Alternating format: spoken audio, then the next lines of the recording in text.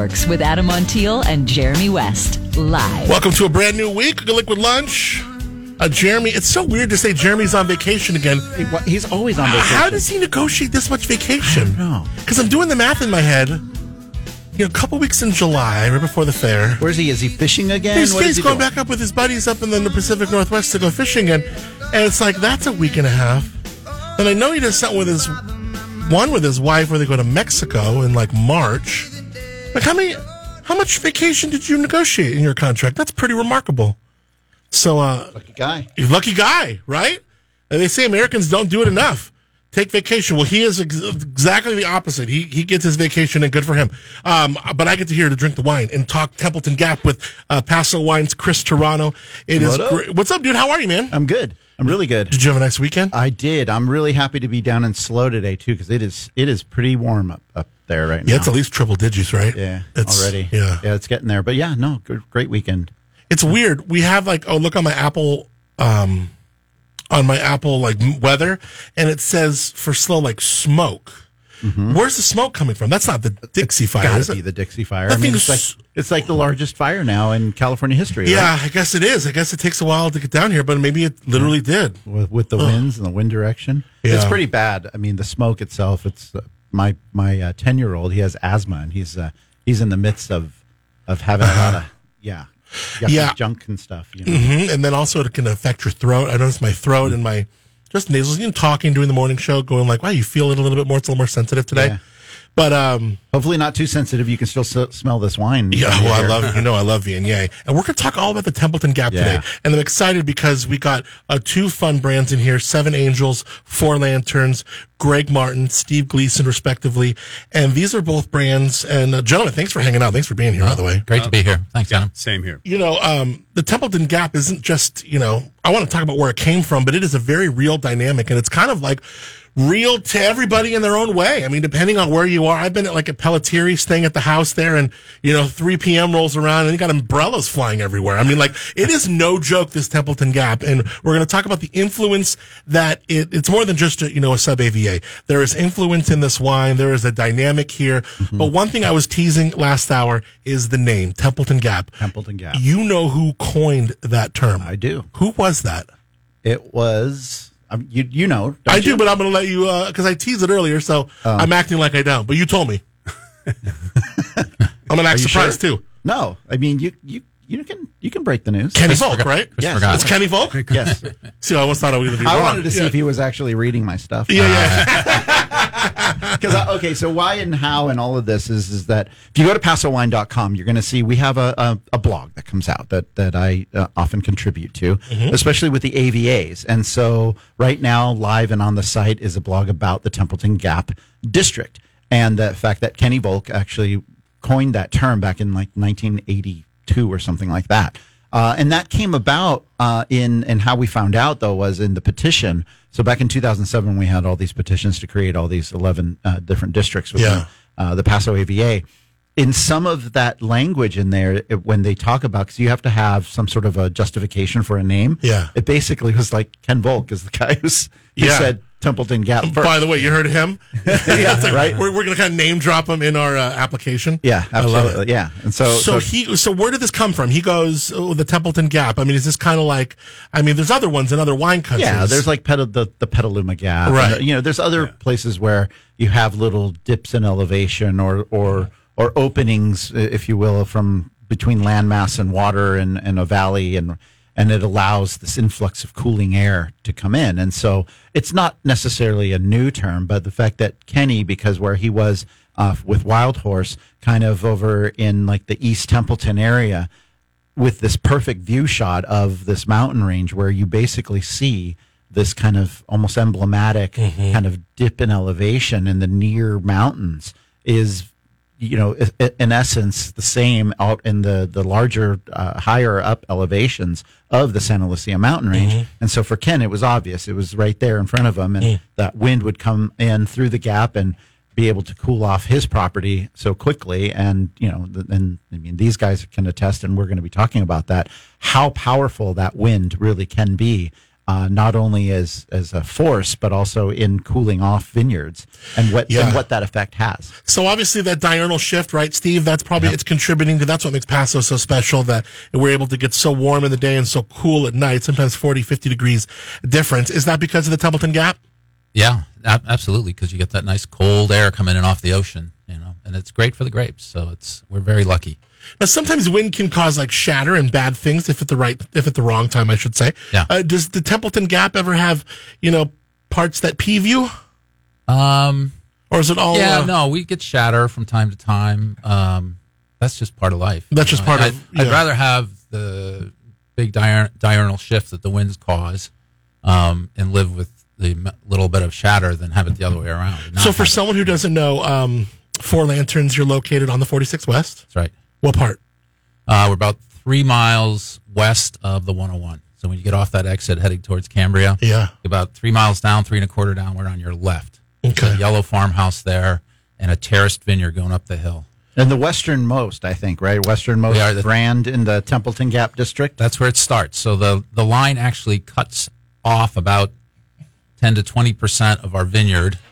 So most of that, we have 2 vineyards. So most of that vineyard is in the Willow Creek district, but that 10 to 20% is in the Templeton Gap. So it kind of starts there. You're double dipping in the and you know districts. where it ends? Where? At Greg's place. Yeah. Oh, is that right? It's so we actually are bookending the Templeton Gap here today. What a Kinda trip. Cool. That's really cool. Greg, let us know where you're from, Seven Angels. Well, Seven Angels is right off of the 101. Actually, we back up to the Salinas River on the east side at Vineyard Drive, and we're down. We're a little bit south of that, about half a mile south. So we experience a lot of the gap movement in the afternoons. It's just a regular thing, and chatter is one of those things that is we live with as well. And but it's interesting. The elevation changes quite abruptly at our property. We have a 250-foot rise over a couple of vineyards that they just bring about lots of wind. I mean, and it's amazing. We're really lucky having the hilltop pond as it is. Does it kind of create a little bit of a bodyguard to it, or block it, or does it kind of create like a convection thing? Or? Well, actually, it's more a temperature thing. So we at our hilltop pond, it's fairly large. We get it's like the nature's air conditioning. It's like a swamp cooler. Airflow comes right across this body of water. Cools it down at least 10 or 12 degrees in the afternoons when the wind comes up. So it's nice little air conditioning. You know what else the wind's good for? What? It's not the grapes, it's the customers. Absolutely. Yeah. Because they sit there and that wind comes in and all of a sudden it's nice and cool. And that's a great point. It really takes the edge off the heat. It's really great. That's a really great point. We should talk a little bit about why the wind comes. Can I do that? Please. Is that all right? Yeah, let's get into the Viognier first. Oh, yeah. Talk about the significance of the Templeton Gap in this Viognier, and then, I want Chris to break down the why, because that's really interesting. Well, the Viognier is not actually on our property. We do have some estate fruit. We have, as far as whites, we do a Chardonnay that is pretty spectacular. But the Viognier is actually right down the road, Anderson Road, at the end there from... that would be Willow Creek, actually. Willow Creek. Yeah. Now, I mean, Chris, the Templeton Gap, the dynamic of it, yes, there is one sub-EVA named that, but the dynamic of the Templeton Gap affects many of the sub-EVAs. Absolutely, it does. It affects everything in its path, basically. Yeah, right. So as it goes east, so what happens? Why do we have this wind? Well, we do have this kind of overall dip in elevation. So if you've ever been out Highway 46 West and you go up and over to the coast, that's what we're talking about is that little pass through that is kind of a natural one and also engineered, but still, I mean, they took the path of least resistance. And why? Because there are these kind of valleys and the like that flow east to west, basically. There's an overall dip in elevation. And so what that ends up doing is when it gets really warm over in the Paso area, we're talking all of Paso, right? Warm air rises, right? essentially also creates this vacuum because then it in essence mixes with the cool ocean air. Then that warm and cool and moisture thing happening creates the fog that we have and those big fog banks that we have. The this big time of marine year. layer, yeah. Right. And as that fog bank goes out during the heat of the day, it sits out there offshore. And then when it gets really good and warm over in Paso and that hot air starts to rise, it starts to mix. That fog moving in is really just developing fog. Mm-hmm. Well, then that's the vacuum effect. Hot air rising, cool air getting pulled in through the mountain range, over the mountain range, and then it affects the rest of the Paso AVA. And that's why we have such a great diurnal temperature swing, is because we can get really warm during the day, but cool off at night. Yeah. Yeah. And then Cool. that wind, of course, coming across, it goes, yes, right through the Templeton Gap district. It touches on the Willow Creek district as well.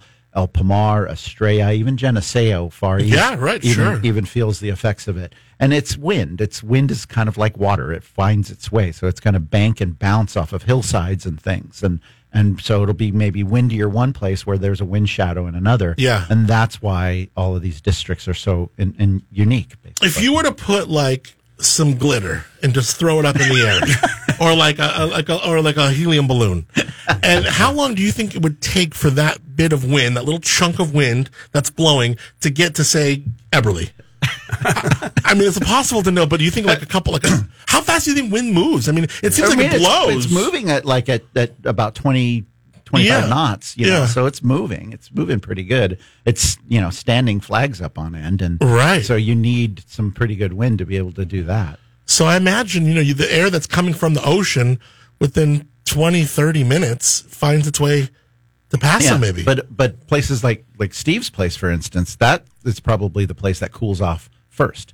Yeah. Because they're going to get the wind first. But it's not just the wind and then it's cold. I mean, no, right. It's wind and it's consistent. And it's also likely cooler when it's getting to Steve's place versus when it gets to Greg's, because it's traveled a distance and that distance has had time for it to potentially lose its coolness from being ocean breezes to sometimes being when wind you movement. see like the weather people on TV, and like they look at like the topography from like a bird's eye perspective, and wind is sometimes just illustrated by blue lines, going there. But like to see all of our topography and to kind of conceptualize where those blue lines would curve around, or where they would go, like around your property, this property. I mean, it's really fascinating to see, because this really is maybe the biggest signature onto why Paso wine is so Paso. That and soil, absolutely. Yeah, right.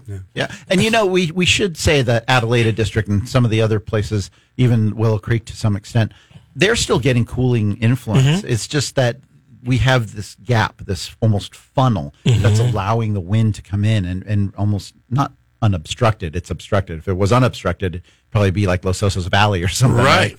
But it does come in with this bit of force to it. But if you just go a couple miles to the north on, say, Vineyard Drive into Willow Creek, and maybe even dancing over onto Adelaida, right, those breezes are much more mellow. Isn't that interesting? But yet they're still doing the job. Yeah. I like that analogy about the glitter. Yeah. It just makes a lot of sense. I'm thinking about the visual of that. Yeah. If you could do it, with tons and tons of glitter. And just see how long it takes to get over there? Biodegradable glitter, of course. Yeah, of course. Absolutely. Yeah. And then you got to get I'm someone thinking it'll all just drop on my driveway. Right, So, tell me a little bit more about Seven Angels, when you began there, and what the story's about. Well, it was a dairy farm from 1950 till the 80s, and then it was repurposed for a different thing, equestrian business extracting plasma and shipping it worldwide for equestrian surgeries. These are, so... and that's a thing? That is so interesting. It's a multi-million-dollar thing. Yeah. Well, it's funny because somebody called my morning show one time. So I used to do this thing called there was the cell phone salute, and people would register their numbers, and I would call them. They'd have to answer, "Hey, I'm up and Adam in the morning," right? Without even saying hello, like they have to answer that way. And then if they didn't, I would kind of mess with them and da-da-da-da. So one of the places I called, and I can't imagine there's a lot of you guys or a lot of people who are doing, but they talked about horse plasma. Yeah. And I was like just blown away. It sounded so interesting. Yeah. It's a, and they take retired racehorses. Yeah. horses that have behavioral problems, but they're very healthy. Yeah. And so for the last 25 years, they were using that property, leasing it just to let these groups graze and pasture and Wow. be in their element. So it was a neat thing to get it. I'd been looking for a property just that that type with challenges, but it was a blank slate. So When did you take this over? What year is this? This was 2013. Okay. And but there were no roads, no infrastructure whatsoever. And again, we have these very steep inclines, and so it was a challenge. It took about 3 years to grade things out, get roads in, and then start planting that. So Yeah. 3-4 year thing. Wow, that's pretty cool. Yeah, it's now we're into our 6th, 7th leaf on most of it. And obviously, when you're sitting in there and you're kind of like deciding where you're going to like settle down, you might not be thinking in the terms of 7 sub-AVAs because that might not have been quite a thing. Well, I guess it kind of was. We was talked about in 2013. Yeah, it was, Yeah. I mean, yeah. Are you thinking of that? Are you thinking like, oh, this is Templeton Gap area, or this is like da da da da? Well, it was just an epiphany when I saw that. A friend, Jack Creek, Doug and Sabrina, he'd been scouting things for me too, and he found this. And he says, "Greg, I think you might have something here." So that's what we did. We just went forward, did the science, did soil samples, 21 pits around the property. It's a 93-acre property. Yeah. We do have about 24 planted right now. And how long does it take you to? I mean, I was talking to Joe Barton from Grey Wolf, and he's still going like, I'm really learning my vineyard now. And of course, he's been there for 20 years. But I mean, so I know it's always a thing. You're always picking up things and what goes where. But were you talking to neighbors in the beginning, and like, how do you kind of get your footing on what this earth is? What can I expect from it? Well, you mentioned Ken Volk. There's back in the day, I really loved. His Pinot was stellar, but he had some Chardonnay back there and a small block of it, but. It's been long since pulled, but we have a small Chardonnay block, and it's just amazing. That's our only white varietal that's estate. But How fun! yeah, it's That'd really be fun to try. But so we learned from Ken indirectly, basically from his finished product back in the 80s, late 80s and 90s. Yeah, that's pretty Do you cool. have Pinot planted there? What do you have planted? We don't have Pinot. We do have a Pinot, but I get it from Edna Valley. But,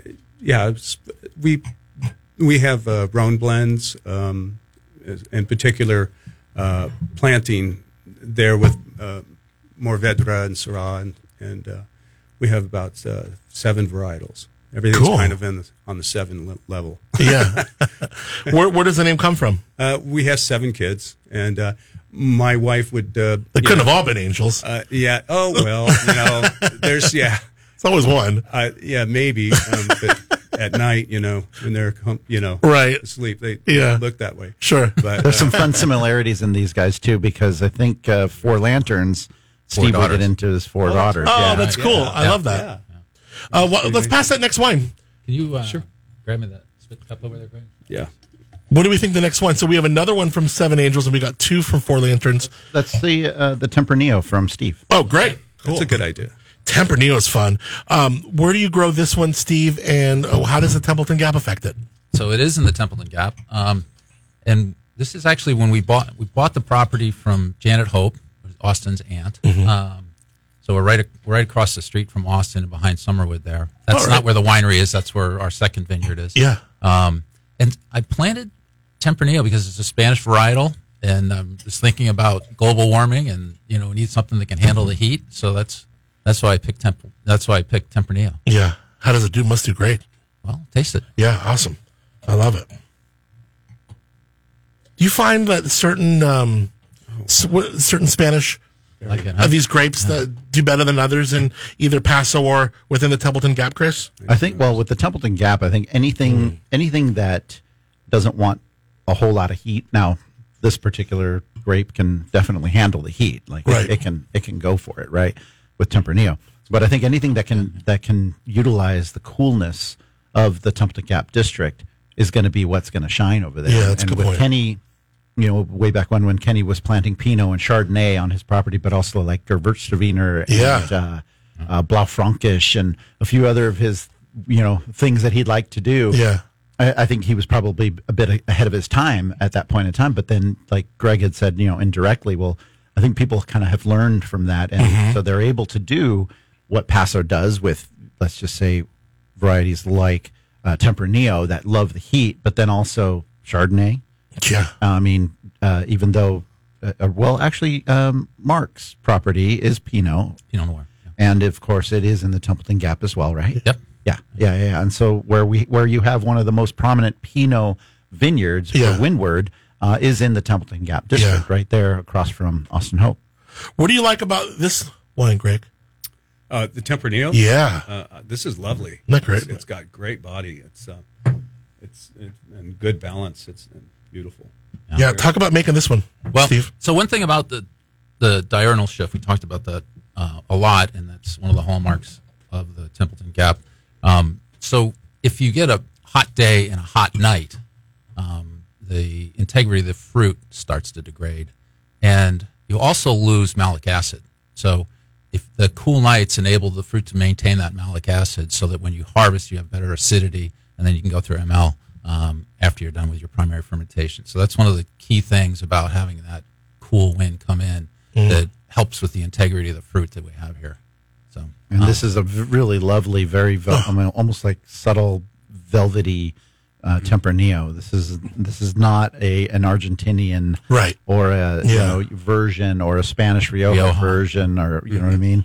Yeah. Definitely Paso. And I used only French oak on this, where in Rioja they'll use American oak. Oddly, they'll ship oak from here all the way over there, and in the meantime we're shipping French oak all the way over there. Right. But this year I bought 2 American oak barrels because I'm going to try a little bit in American oak and see how I like it, and then blend it with the French oak afterwards. So we'll see how it comes out. What does this one go for a bottle?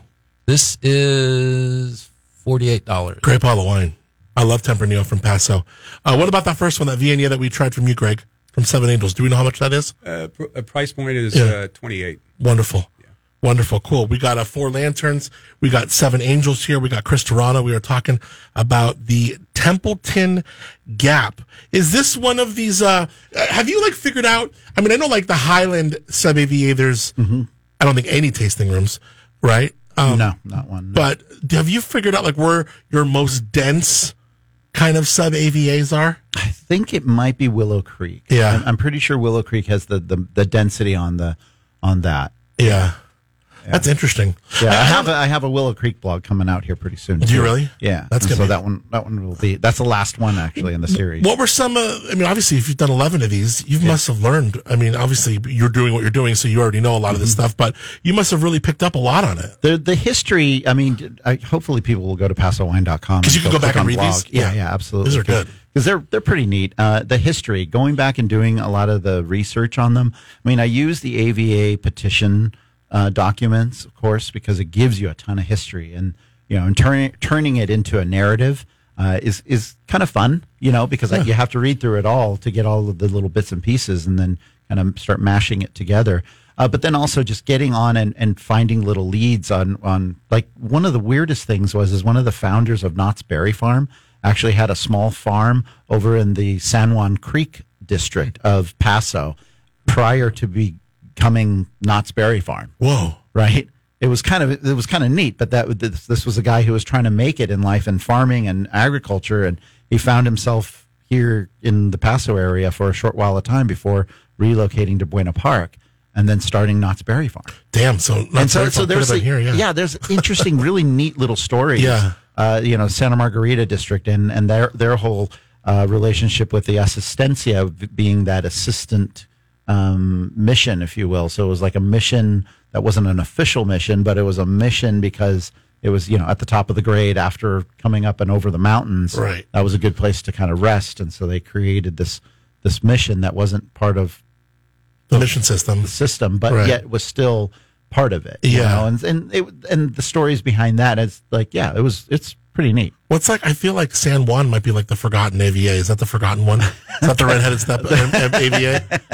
I think. Well, let's see, San Juan. I don't even think they have a tasting room either. Really? Yeah, and it's long and it's funky looking. What's in there? You know. Who's in there? San Juan Creek. That's a tough one. I can't honestly. There's a couple vineyards I can't up even there. place it. Where is it? It's like Shandon. Okay, there you go. Yeah. That makes sense. So Highland, that's kind of like Camp 4, right? You got Camp 4 vineyards up there. I mean, sorry, Highland District. Not Bienesito, sorry. French Camp. French Camp Camp 4 Vineyard is mixed up with Santa Barbara County. And Shell Creek Vineyards. Yes. Are basically the two big vineyards that both occupy almost the entire Highlands district. And that place is pretty cool too. Highlands has some interesting, like the reason why it's called French Camp. But also doing all the research though on all of the AVAs, also, it goes back in time to look at how agriculture started in our area. Wow. And how many immigrants were here where they had French camps or Swiss or Spanish or Italians and all of these, the Europeans that had come trying to go and make it rich in the gold rush and then didn't. Yeah. Went back into agricultural roots and moved their way south and then found this area basically.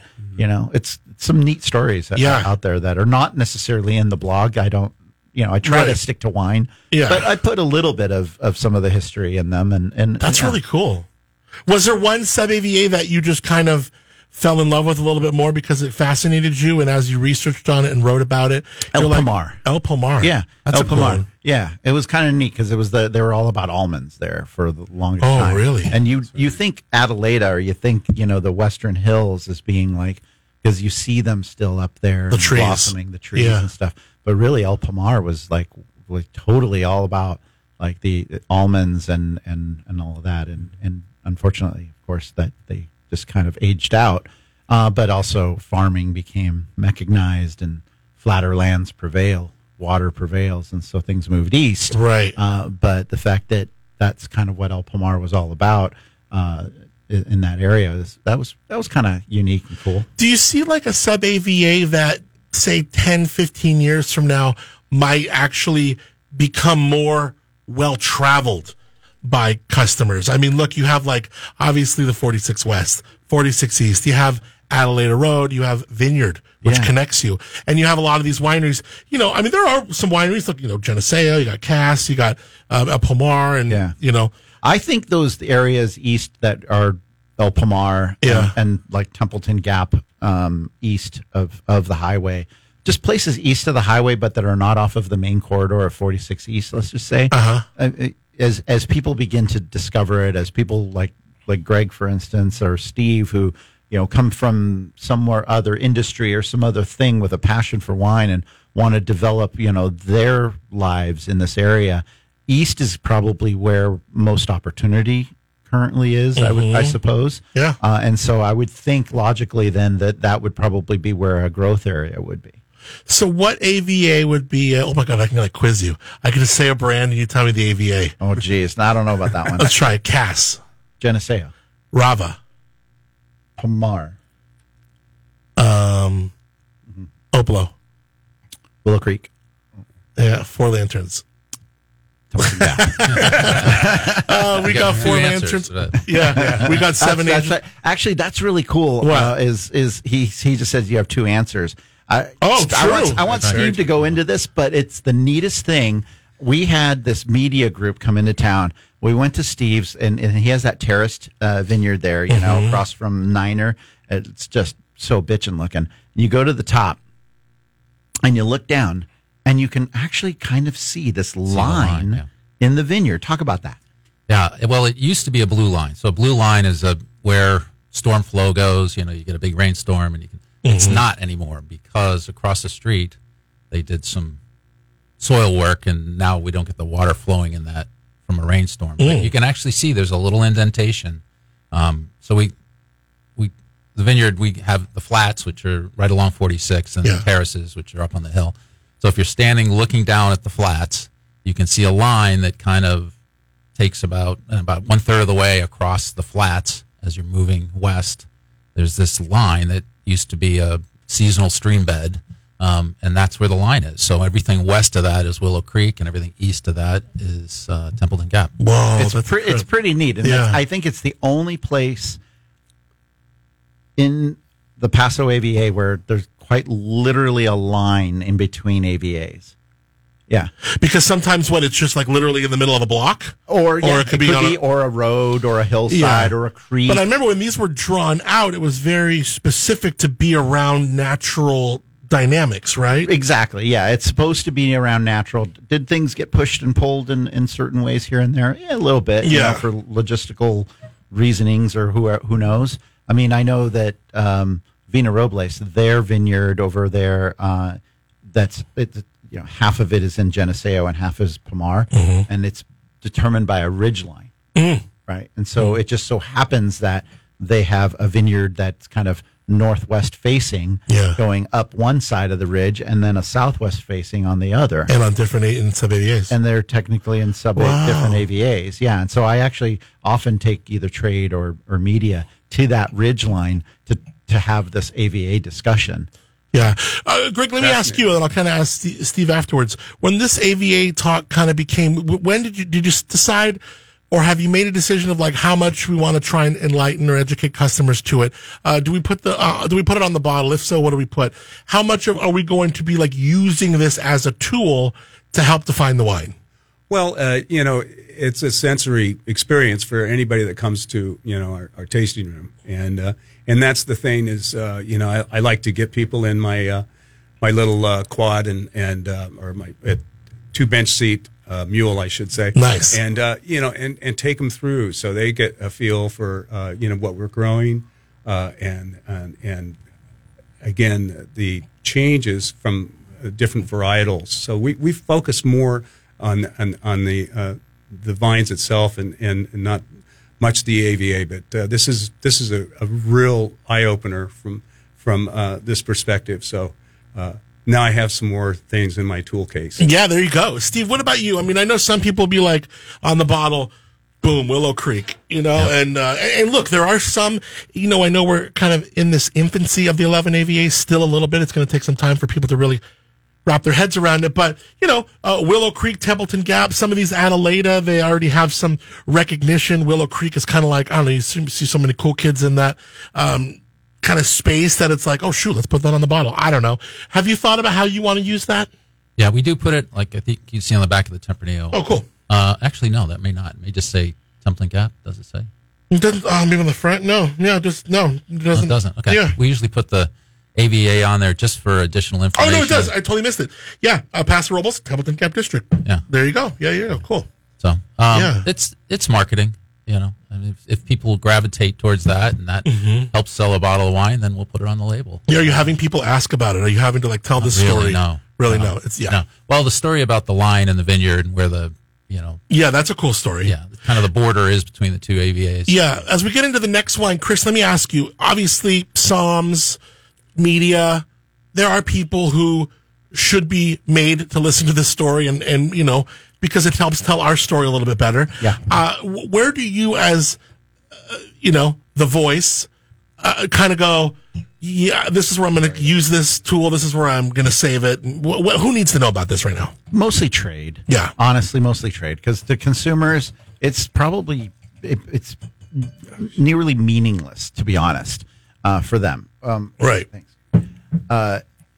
For them, it's like, it's almost noise. It's almost confusion. Unless they're super into it, unless they're like really, really into it, then okay, yeah, some wineries are going to position themselves in a way that they're going to be able to explain what makes that particular wine or their brand unique according to that AVA. But for the trade, they really dig it because they're always trying to geek out. They're always trying to figure out, what the soil and the wind and the terroir and all of that. That like they're geeking on it. How much of it does it really sell? That's going to come down to the producers and how they position themselves in those AVAs. I mean, right now it's still work doing the Paso AVA, and so that's why when we did do these different districts, we in advance got a conjunctive labeling law put in place, and so that happened in 2007. And basically, what that did is that preserved the brand, the AVA Paso Robles, as the overarching AVA. And so all of the other AVAs or sub-AVAs, which technically There's no such word as sub-AVAs. They're basically just AVAs within AVAs or districts, Got it. as we call them. But we still call them sub-AVAs. Yeah. I think everybody, but in technical terms. Right. But anyway, so by doing that, though, then it means that Paso Robles will always be in conjunction with these lesser AVAs.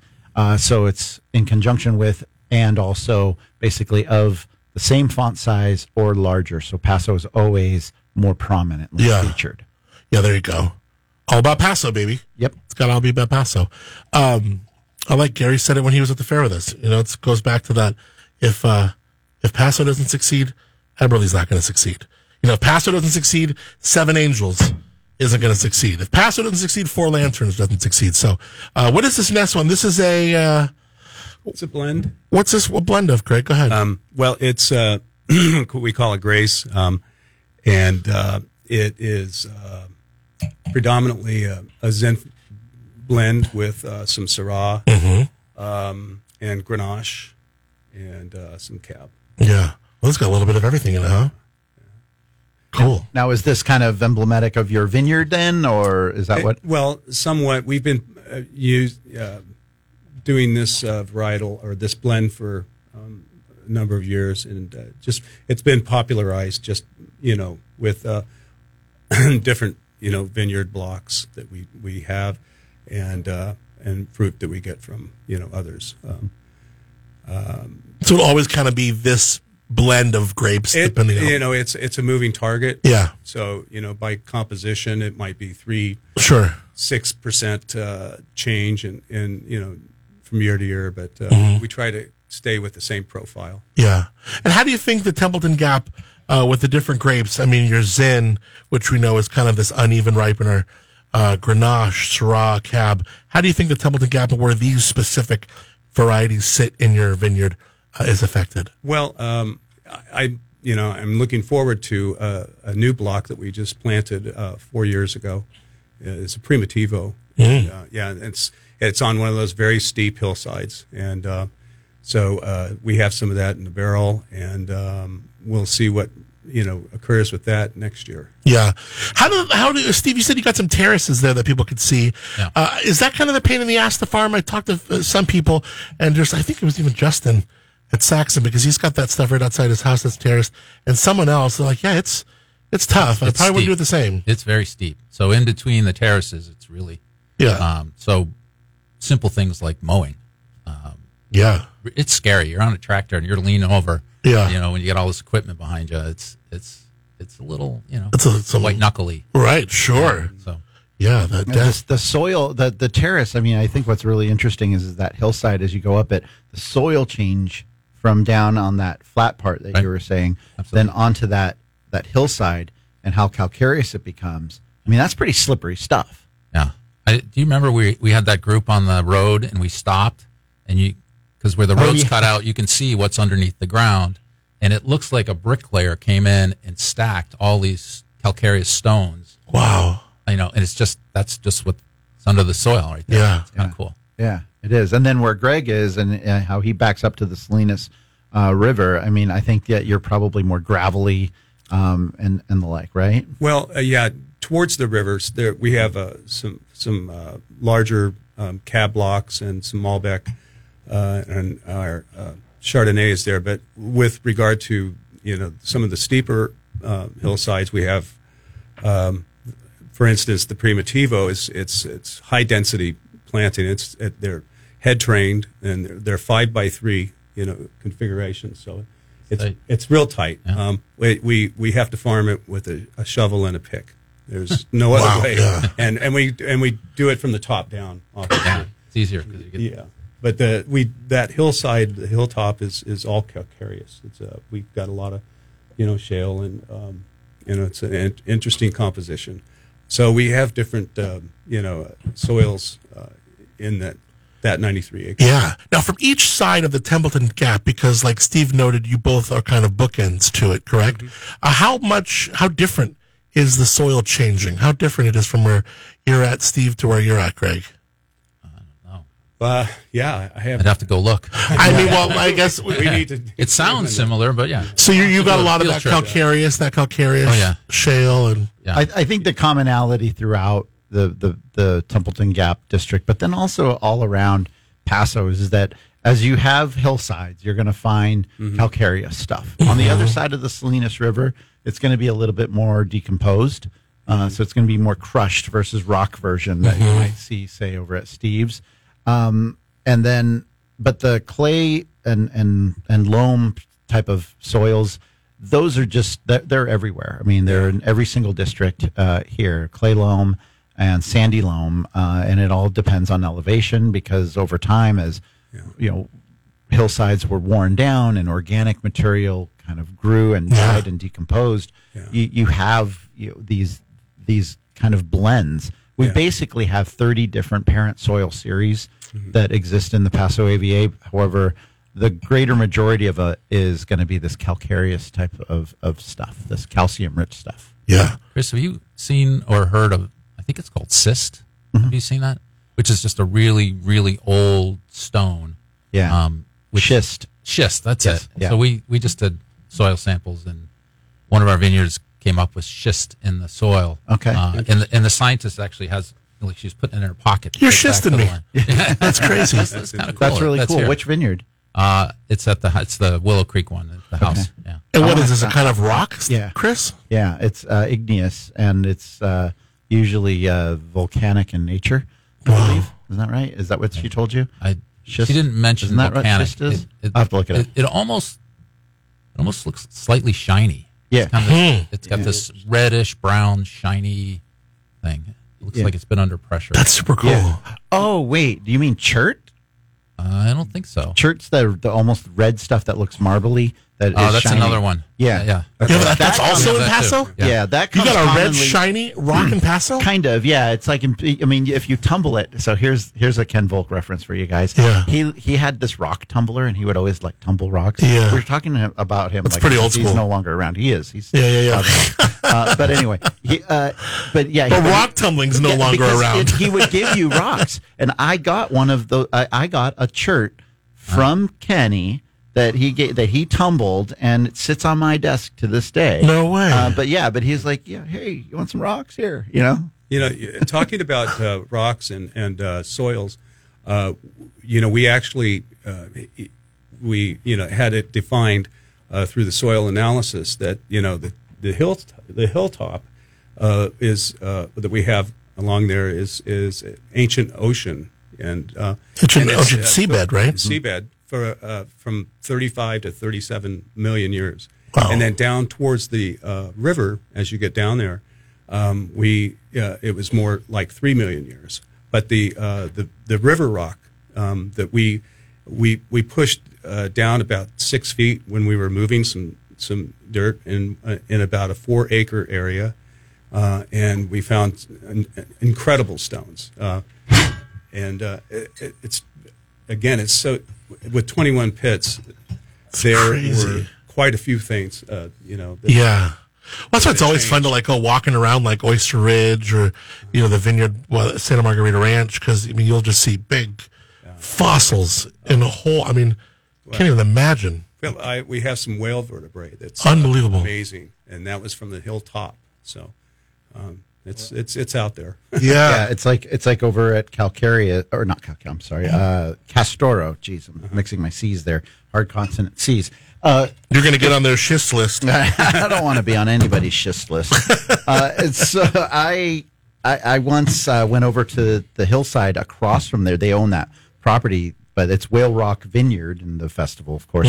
Well, for a reason, because they literally have vertebrae all over the place. And this is years ago. I was doing a photo shoot at 4 a.m. or something like that on that hillside, and I tripped on a whale vertebrae. Dude. That was sitting. That was just right out there on this hillside, that's and amazing. just I was like, "What? That's just crazy." But it ancient seabed. That's what makes us unique. Yeah, that's absolutely. That's Chris Toronto.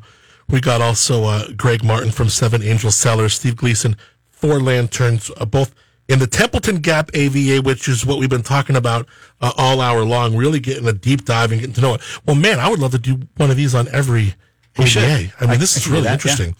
Even if we knocked out a couple in a day, a couple in a Monday, this is just so much fun. So the last wine that we got here, first of all, we tried the Viognier from Seven Angels. We have the Tempranillo from Four Lanterns. This is a Zin Grenache Syrah Cab blend from Seven Angels. Did we get the price point on that one? No, we did not. Good thinking. What do you do with Grace? It is about $34. Cool. 2017 Grace, that's available. And then we'll also talk about how we can taste these wines with you guys. Four Lanterns, the 2018, is it Charis? Charis. Charis. What is the significance of this? Charis, you're going to love this, Greg. It's a Greek word which means grace. Oh, no way. Yeah. It's the same name as the last wine. That's so cool. Isn't that funny? Yeah. Well, let's talk about this beautiful blend. Okay, so this one, years ago, I used to have almost a photographic memory for wine. Really? I could remember every bottle I ever had. Wow. But And how it tasted? yeah. Damn. But as I get older and as I drink more, I forget a lot. Mm-hmm. And, I also have all the contact sports from my younger days, which aren't good for your brain either. Yeah. But anyhow, there was a wine that I had in 1991. Yes, and it was called Black Opal. Cheap Australian wine. I don't know if you've ever come across it. Wow. I loved it back then. So I thought, well, we've got the Cabernet on the Templeton Gap property. We've got Syrah on the Willow Creek property. And I thought it'd be nice to marry those two and make a wine that bridges both of our vineyards. So I blended them together, and it was huge and bombastic. It was over the line. It was just too much. And so I kind of I have to do something here. And at the time, we had this lovely, earthy Cab Franc. I blended Cab Franc in, 10% at the time. And it brought it back over the edge. So it was this side of too much. It was just a great blend. We loved it. And then this is the second vintage we made, and I put add a little Tempranillo to that too. So really came out nice. Love the wine.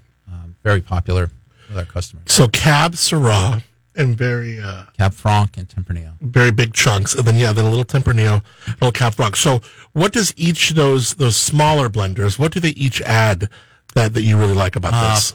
Well, the Cab Franc, as I just said, Sure. gives that. So the Cab and Syrah both are big, fruitier wines, and then you put Cab Franc in, which is not Kind of reels it shy back in its in, like own you're right, saying. but Yeah.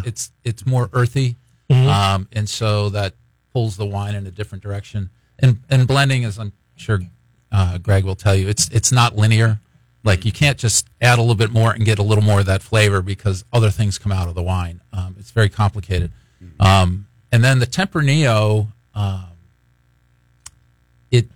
it has a little more astringency to it, and it pulls the fruit in a different direction. It's almost like It's a great less way to put it. fruit. Yeah. Like you can have ripe cherries and not quite so ripe cherries, and you blend them together, you're going to get a different flavor.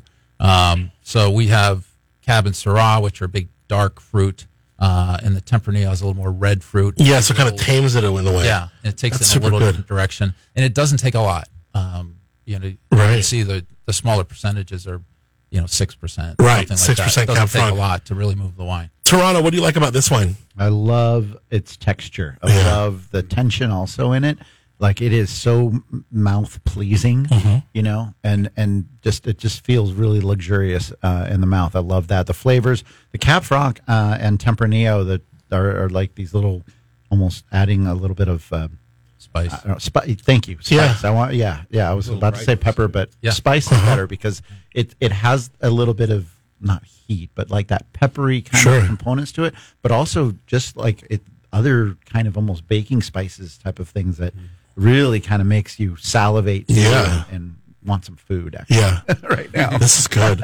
Where can we taste both of your wines? Greg, let me know where we can find Seven Angels Cellars and how can we taste? Well, we are open Friday, Saturday, Sunday, and we're at 830 Templeton Road. It's about half a mile from the turnoff to El Pomar, and so we're very close. About a mile and a half from Templeton down. You like people to make reservations? Are we doing walk-ins or what? We do reservations. We encourage that. Walk-ins are okay as well. We're pet friendly and Cool. kid friendly. We just fence off the children. No, I don't. Yeah. I'll jump in that their website is Seven Angels Cellars, but it's 7 spelled out, not the number 7. Got it. But Seven Angels Cellars. All right, cool. .com. Well, thanks for being here, Greg. It was really cool to have you in here and taste the Viognier and then the Grace blend. Really good. Really fun.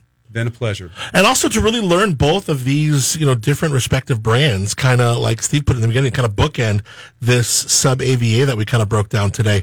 Steve, 46 West, right? Where can we taste your wines and how can we taste your wines? Yep. On 46 West, it's 2485 West Highway 46. If anybody knows where Niner is, it's right across the street. Easy to find. We don't distribute, so if you want to drink the wine, you pretty much got to come to our place and buy it. You can get it online, of course. We're open 7 days a week, 11 to 5. In the summer, we do Sunday night concert series. So Cool. You can come a little later on a Sunday and still get. Are we in the middle of that now? We are in the middle of that now. Cool. Just had a big one last night. That's why I'm a little green around the gills. Well, good. And same thing for his website, by the way. It's spelled out as Oh, okay. Four Lanterns. F-O-U-R. Yeah, for F-O-U-R, yes. FourLanternsWinery.com. FourLanternsWinery.com. Well, it was really nice to have you in again, Steve. Good to see you, my man. It's a pleasure. Wines tasting great, both of you. And do you need an appointment to taste your wines or what?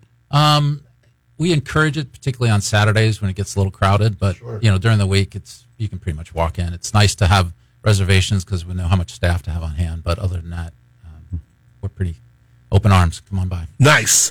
So, Seven Angel Cellars, Four Lanterns Winery. What a deep dive into the Templeton Right? Gap, Mr. That's pretty Toronto. fun, right? That was great Yeah, fun. we'll do it again. We'll do another show. Greg, did you have something else you wanted to add? Please. Oh, I just we do music about once a month, twice a month. Cool. On weekends, but we have an upcoming event with a 17-piece band. Wow. And it will be this coming Saturday. We'll do another event with the same band in October, right after harvest. And they are studio musicians, retired music teachers, but they're a great group of people. They do some, swing stuff. So there's dancing there. We'll have food, tacos, and it'll be a good time. There'll be a little disco ball for people if they want to. Oh, damn. Go really crazy. Yeah, cool. It'll be fun. Awesome. So that's actually happening this Saturday. This Saturday, 6 to 8. Okay, cool. And you can, I guess, go to the website. Yeah, go on to Eventbrite or our website and get more information. Yeah. Hey, I got to give a quick shout out to Please. my brother at Two Moon Cellars. Oh, nice. Your brother? Yeah, when he was here, he gave a plug for Four Lanterns, so I got to do the same. Oh, that's awesome. Yeah, they're right there off on the frontage road before you get into Tin City. You really know. That's good. Yeah, that's awesome. Is Nancy still out there? Remember Nancy? Didn't she help start that? Nancy? I don't know. Spanish gal? No, you're thinking Seven Oxen. Oh, yeah. She's Seven Oxen. Yeah. I mean, I was right where it is, though. 2 Moons. That's correct.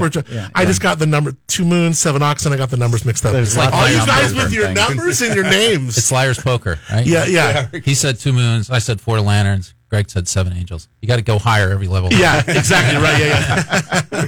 Well, so much fun to have both you guys in here. Steve Gleason, Greg here from Seven Angels, and Chris Toronto from Paso Wine, learning all about the Templeton Gap. Lots of fun, Chris. Well done, my man. Thank you very much. Yeah, we'll do another one. We'll do like Adelaida. Oh, dude, I'm totally down. We'll go like alpha order now. We kind of started at T, but whatever. Yeah, what does it matter? Yeah, sure. I love it. Oh, great. Well, I hope you guys have a great week. Thanks for coming in, guys. That was great. Thank you, guys. Yeah, no problem. It's the Crush 92.5 Liquid Lunch here.